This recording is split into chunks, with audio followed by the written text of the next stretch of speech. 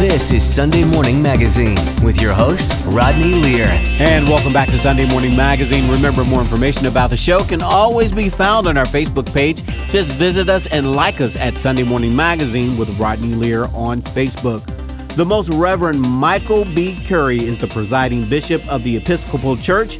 He is a noted advocate of human rights. He is recognized as one of the most popular preachers in the English language. His latest book is Love is the Way, Holding on to Hope in Troubling Times. It's our pleasure to welcome the Most Reverend Bishop Michael B. Curry to the show. Good morning, Bishop. How are you? Hello. I'm doing fine. I hope you're doing okay. I'm doing great. I'm honored to speak with you. So let's just start at the beginning here. Now, Bishop, you really captured our attention when you gave the sermon at the royal wedding. But when you initially got that call, I understand that you thought someone was playing an April Fool's joke on you. Is that how it goes? That's actually true. Yeah. Yeah. I said, come on, you're kidding. All right. What's going on here? It took a while to realize this is true. Okay. So who reached out to you? Well, the initial call, once the couple made their decision, it was actually the office of the Archbishop of Canterbury on their behalf, got in touch with my office and eventually got me, and then we talked it through from there. Wow. So that's amazing. So what was that experience like for you, Bishop, on a personal level and a spiritual level as well? What was that experience like for you on those two levels? It was a spiritual experience for a variety of reasons. Okay. One, obviously, you had two people who really are in love with each other and care about each other. And that's real. And we all saw that. I was very aware, in that moment, that something was going on that was good. And I do think it was a parable, or if you will, a manifestation of the kind of love I was talking about, that I think the Bible is talking about. For a few moments, 2 billion people, 2 billion of us were actually watching that wedding and had a moment of joy together. And there was people from virtually every country on the face of this earth. There were people, and I was in Congress on Capitol Hill a week later for other business not related to the wedding, and I ran into Republicans and Democrats and independents who had watched that wedding. People who don't normally agree with each other on things watched that wedding. Across religions, across politics, across races, across countries, that their love for a few moments brought us together and our differences and divisions went away just for a few moments. Brother, that's the power of what love can actually do. And that's what I began to write about in this book, and talk about actual experiences of mine and people I've met who actually became more than they ever would have become on their own because they activated the power of love in their own lives. Wow. So that's powerful. So I have to ask you one more question about this. The wedding is that you talked about how huge this audience was. So when you get up to speak, so are you nervous as the bishop, or what is that like? Oh, I'm nervous. Believe it or not, I don't sleep well before any sermon I give, whether it's a congregation of 10 people in a little country church or whether it's in St. George's Chapel in Windsor Castle. I have the same nervousness. Once I get up and preach, I'm up preaching. Okay. It's like you. When you're on air, you're on air. Right. Okay, there you go. So I want to talk very briefly about how you grew up, your beginnings, because your father, he was in the ministry. But did you always know you had this calling for yourself to go into the ministry yourself? No. At one, when you're a little kid, you kind of want to be like your daddy. So there was a part of that. But I also remember that I wanted to be in the circus. And who knows? Kids, you go through kind of everything. It came in time, and it was later. It was really. I grew up. My father always was very much involved in civil rights in Buffalo, New York, where we were growing up. And he just used to say, the Lord didn't put you here just to consume the oxygen. You are here for a purpose. You are here to contribute, to actually make your difference in this world. You do all you can do. And so I just kind of grew up assuming that, and how I was going to do that in my own life. I kind of kicked around all sorts of possibilities. I was in college, and I actually was reading.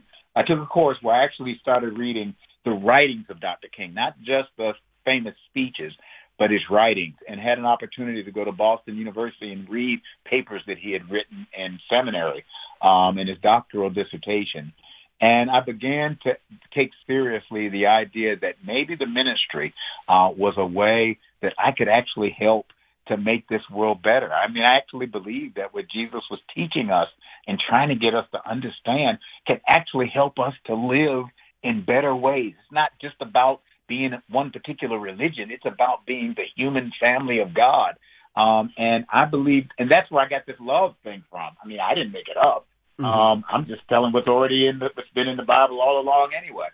This way of love, unselfish, sacrificial, seeking the good of others, it's a spiritual practice and discipline. It's a way of being that can actually change our lives individually and affect the life of the world itself.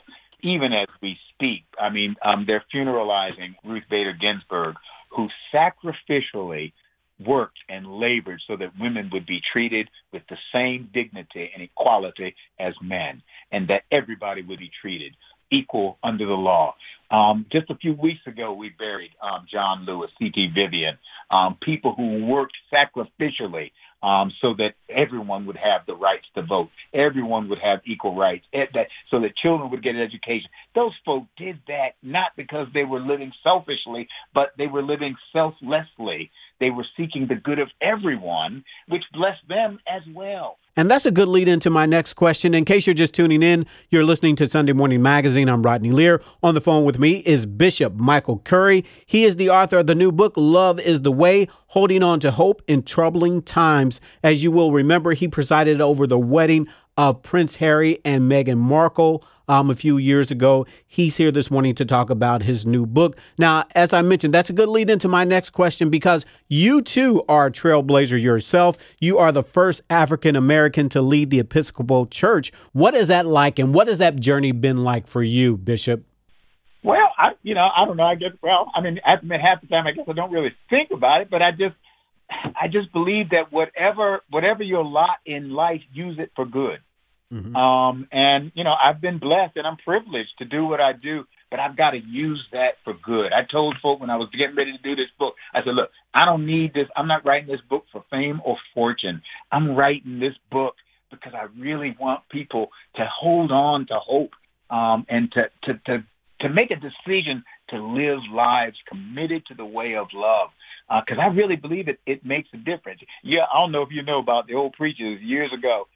Used to preach a sermon at funerals, and the way it went was, say, you go to the cemetery and you see the headstones, and you see on the headstones the name of the person who died and the year that they were born and the year they died, and in between was a little dash. Mm-hmm. The old preacher would say, you didn't have any control over when you were born, probably didn't have any control over when you died, but you do have control over what do you do with your dash.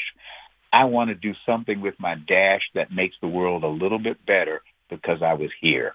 And that's what love is about. And if we all do that, the world will be better. All right. So tell us about the new book, Love is the Way, Holding On to Hope in Troubling Times. And I think the title and the subtitle are so important, so timely for what we are currently going through now. But tell us about the book, if you will. Sure. Well, the book really came after the sermon. And conversations that I've had with people in the last couple of years, where people have asked questions about love. Can it really work? Do I have to become a doormat? Does love mean I have to become a doormat to let other people walk all over me? I mean, does love have anything to say about the politics of our communities and those kinds of questions? And so the book was an attempt to actually engage those questions, not from a theoretical perspective, but from the perspective of the life I've been blessed and privileged to live, where I've actually met people who have activated the power of love in their lives, unselfishly, sacrificially.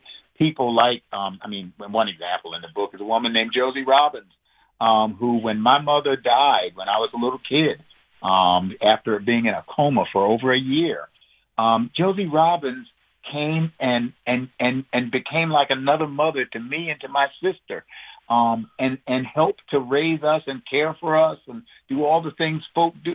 She didn't have to do that. That was unselfish, sacrificial. She's in her 80s now. I make sure I call every weekend. Now, she didn't have to do that. That's what love, I've seen that kind of love make a difference in my life. But Josie Robbins didn't just do it for me. Josie Robbins did it for young women in Buffalo, New York in the 1960s and 70s. If a girl got pregnant in school, she had to, when they started the show, they had to leave school. They couldn't, like today they could be mainstream, but they couldn't stay in school. So Josie Robbins, who was a teacher, became the principal of a school that was run by the public school, where girls could go and continue their education, get prenatal care, postnatal care, parenting training, everything they needed. That's love. She didn't have to do that. And on top of that, like Ruth Bader Ginsburg and John Lewis, this woman was an advocate for equal rights for everybody. Black folk, white folk, brown folk, Asian folk, everybody, men and women. She didn't have to do that. That's what love looks like. Now, I'm talking about an ordinary human being who did some extraordinary things for me and for a host of young women whose children have grown up and now make their contribution to this society, and to all sorts of other folks. How did she do that? She activated the power of unselfish, sacrificial love that seeks the good and the well-being of others as well as the self. That's power. That is definitely power. I know you're running out of time this morning. The title of the book is Love is the Way, Holding On to Hope in Troubling Times by the Bishop Michael Curry. Thank you so much for taking time to talk to us. I really do appreciate it. And what an honor for me. God bless you and thank you. We've been speaking to Bishop Michael Curry. The title of the book is Love is the Way, Holding On to Hope in Troubling Times. Well, that's it for this edition of Sunday Morning Magazine. I'm Rodney Lear. Until next week, be encouraged. Listen to Sunday Morning Magazine no matter what day it is. Use your favorite podcast app and subscribe to Sunday Morning Magazine with Rodney Lear today. Peloton, let's go.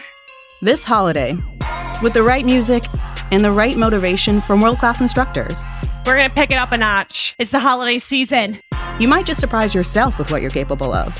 Work out to thousands of live and on-demand classes, from running to cycling to yoga.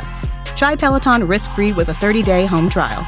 New members only, not available in remote locations. See additional terms at onepeloton.com/home-trial. Peloton, motivation that moves you.